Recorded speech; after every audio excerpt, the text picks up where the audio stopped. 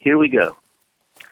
West Hills Friends is a Quaker meeting in Portland, Oregon. You can find more information about our community at westhillsfriends.org. As a Quaker community, we encourage everyone to share from their hearts, especially as it pertains to God's leading in their lives. These words are shared into a community that values the opportunity to respond and dialogue about what is said. The responses and dialogue are not included in this recording. The views expressed in this content are solely those of the original contributor and do not necessarily speak for the entire West Hills Friends community. Thank you for listening. Have a wonderful day. Thank you for listening. Have a wonderful day. So the scripture reading is Luke 5, verses 14 through 16. And if you want to look in the Bibles in your pew, it's on page 997. I was just listening to the podcast On Being. Many of you listened to that one with Krista Tippett. And she recently interviewed the translator of this version of the Bible. It's called The Message by Eugene Peterson. And it's kind of amazing, but he translated the whole Bible into language that's a little bit more familiar to modern ears. And so I had a copy in my office this morning, and I thought, let's give this one a go.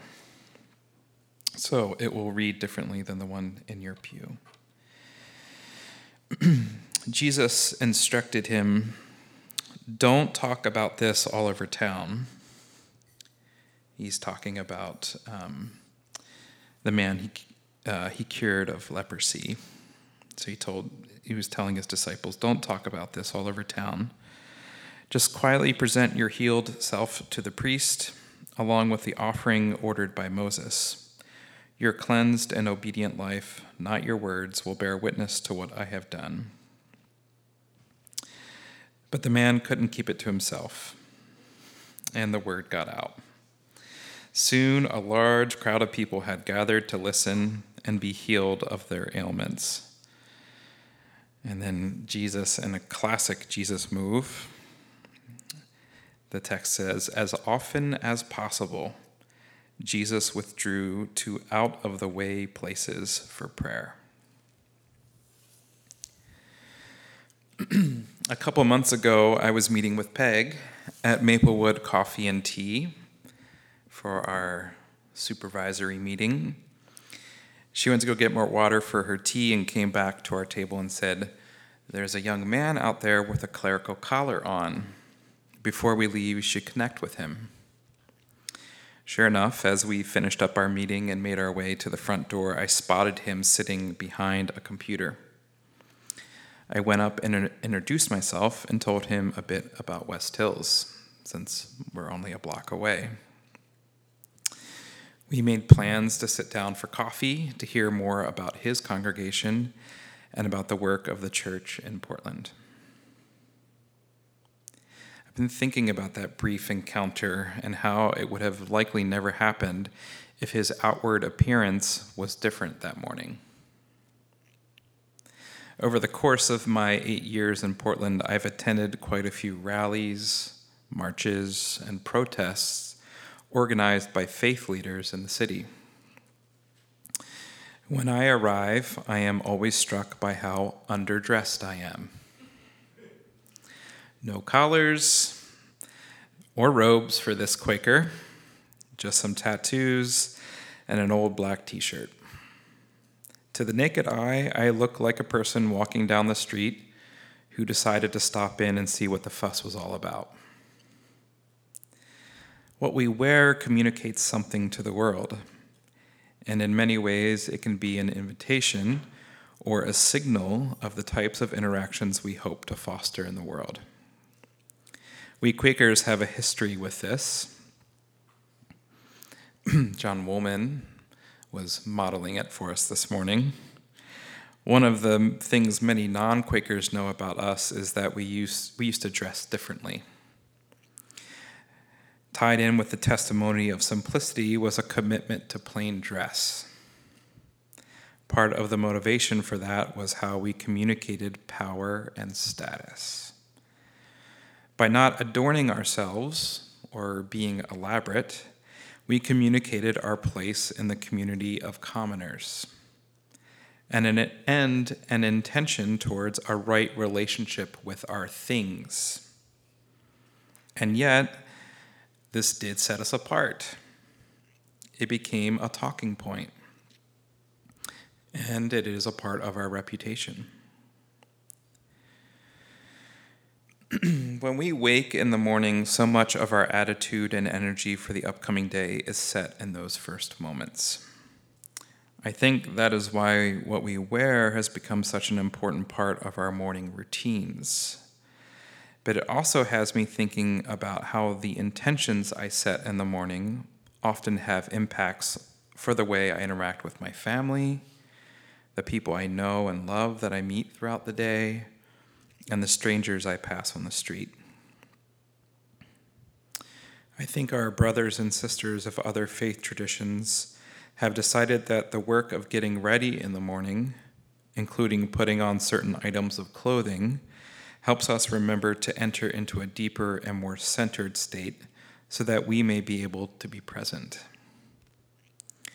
This way of preparing has me thinking, what if we thought of this process of getting ready, even if we do not choose special clothing, as a way of putting on our intentions for the day? What if we put on compassion? I've been experimenting with this, especially on mornings when I awake feeling overwhelmed or hurried or just not fully engaged with myself. I spend a few extra minutes sitting at the foot of my bed, quieting my mind and setting my intention for the day. Today, I am putting on compassion. Today, I will pay attention to the light of God in everyone I meet. Today, I will carry grace with me. Today, I will look deeper. I will see differently. When I read Jesus going off into the wilderness to pray, I often wonder about what he did during that time. Jesus was gathering a following, a huge crowd. Even after he told the man cured of leprosy not to tell anybody, he couldn't help it, and a gigantic crowd turned out. He was gathering a following, and Jesus was human. I don't know about you, but I am not always my best self when I'm in crowds. My brain shifts into efficiency mode. My movements become quick, my decision-making a bit more judgmental. Move here, squeeze through, communicate quickly. I wonder if Jesus started to feel that in himself, a bit of patience melting away. I don't know. I mean, he was both fully human and fully God, so maybe he had this whole thing down. But I don't think the scriptures noted him going away by himself for no reason. It seemed to be an important part of the sustainability of Jesus' ministry.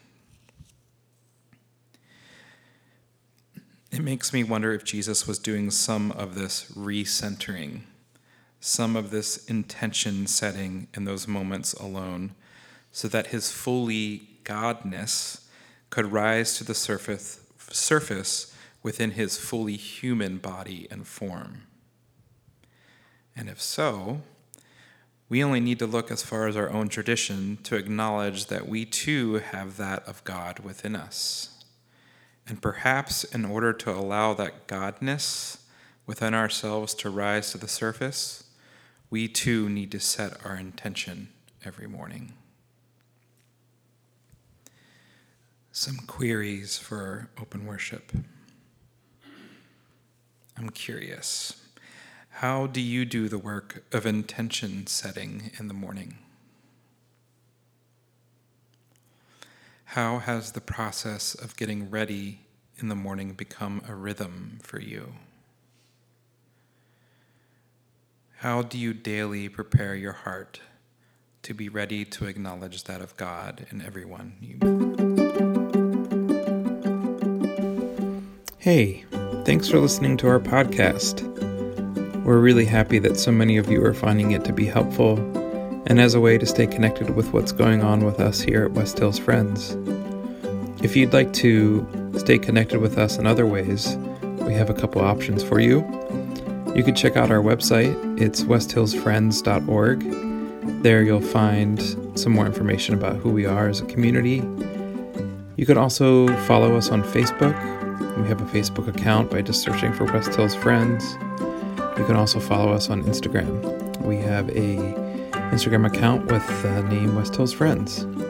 So we hope that you'll get connected with us in other ways. And again, thanks for taking the time to listen to this podcast.